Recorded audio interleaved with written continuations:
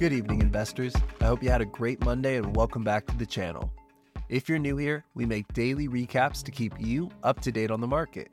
If that sounds way easier than reading countless articles, hit the subscribe below so you don't miss out. And now, let's get into the recap. The S&P 500 closed the day nearly flat, up 0.02% to a price of $4,192.63. Looking at the composite sectors, we see mixed results, with 5 of the 11 tracked by the index closing the day down. The worst of which was consumer staples, down 1.51%, as big constituents like Procter & Gamble, PepsiCo, and Costco all closed the day down over 2%. With uncertainty about the debt ceiling and the overall short-term health of consumer demand, it is no surprise to see these cyclical giants fall slightly. Looking to individual companies, Match Group jumped 6.72% to just shy of $40 after it was announced that former Meta executive Stephanie Tane would join Hinge as Chief Product Officer. Pfizer jumped 5.38% today after the biopharma company's new weight loss drug showed serious promise in a phase 2 trial. While results were similar to Novo Nordisk's Ozempic, Pfizer's drug is administered orally instead of through frequent injections. And lastly, smaller regional banks like Zions Bancorp, Comerica, and KeyCorp were up anywhere from 3.5% to 5% on the day as we see growing confidence in the financial sector. Looking to other news, we will start with the daily debt ceiling briefing. Speaker of the House McCarthy stated today that he was optimistic a deal would be reached in the coming days. This is critical as the bill will need ample time to make it through the House and the Senate prior to the June 8th ex-date. Currently, Biden and McCarthy's deal-making teams are working to iron out crucial details before another round of talks happens tomorrow. Moving on, TikTok sued the state of Montana to block the recently passed statewide ban, claiming it infringes on First Amendment rights. At the center of this contention is a belief that TikTok's collected user data can be accessed by the CCP as its parent company, ByteDance, is in China.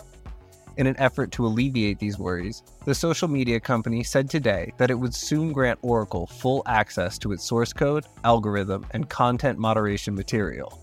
This will be a crucial step for Project Texas, a measure put in place allowing partners like Oracle to assess user data security risks in the app. On to something that makes absolutely no sense. Meta Platforms jumped 3% this morning as their Ireland division was charged $1.3 billion by the European Union for violating various data privacy rules. Essentially, regulators from Ireland's Data Protection Commission ordered Facebook to stop transferring European users' data to the United States way back in 2020. Since then, the company has only partially complied with these demands, and since they finished the day up over 1%, it means they added $6 billion on the news that they lost $1.3 billion. In other interesting news, a fake image of billowing smoke due to an explosion near the Pentagon caused the S&P 500 to sell off almost $500 billion in minutes. It was soon discovered that the picture was a complete hoax, and the S&P bounced back to its regular price levels during the day. Focusing on more economic news, this morning, we heard from Federal Reserve Presidents Jim Bullard, Raphael Bostic, and Tom Barkin. Going through the highlights, Bullard said that 2 more rate hikes would be needed in 2023 in order to cool inflation. This is a more extreme view as the majority of members are currently debating whether to raise once more or pause. In line with a more moderate belief, Atlanta Fed President Raphael Bostic said he would be comfortable with a pause. And lastly, Richmond President Thomas Barkin said that he won't speculate on what the Fed should do quite yet, which makes sense as we are still waiting on the most recent PCE data later this week. Looking forward, on Tuesday, we will get the final building permit numbers for April, the S&P Global Services and Manufacturing PMIs, and the new home sales growth data for April. Going into earnings, Zim Integrated Shipping was down 16%, as the company reported a loss per share of 50 cents, missing analyst earnings per share estimates of 27 cents. They also reported Q1 revenues of $1.4 billion, falling short of the estimated $1.6 billion.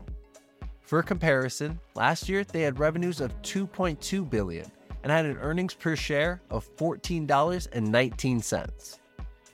Moving to our pet suppliers, PetMeds fell 6.8% in after hours as the company reported net sales of $62.4 million, a 5.5% decrease year over year. It also didn't help that they reported a loss per share of 25 cents, and their adjusted EBITDA dropped 62% over the last year. On a more positive note, Zoom Communications jumped 4% today as they beat earnings per share estimates of 99 cents, reporting $1.16. They also outperformed revenue estimates, reporting $1,110,000 for the first quarter. And lastly, Nordson jumped 3% in after hours before selling back down to $216.24. They reported an earnings per share of $2.21 and had a second quarter revenue of $650.2 million. For tomorrow, we will hear from Lowe's, Dick's Sporting Goods, AutoZone, Intuit, Toll Brothers, and BJ's Wholesalers. Also, make sure to check out yesterday's video for our weekly outlook. Thank you for watching Econ Recaps, and we hope you have a great night. Cheers.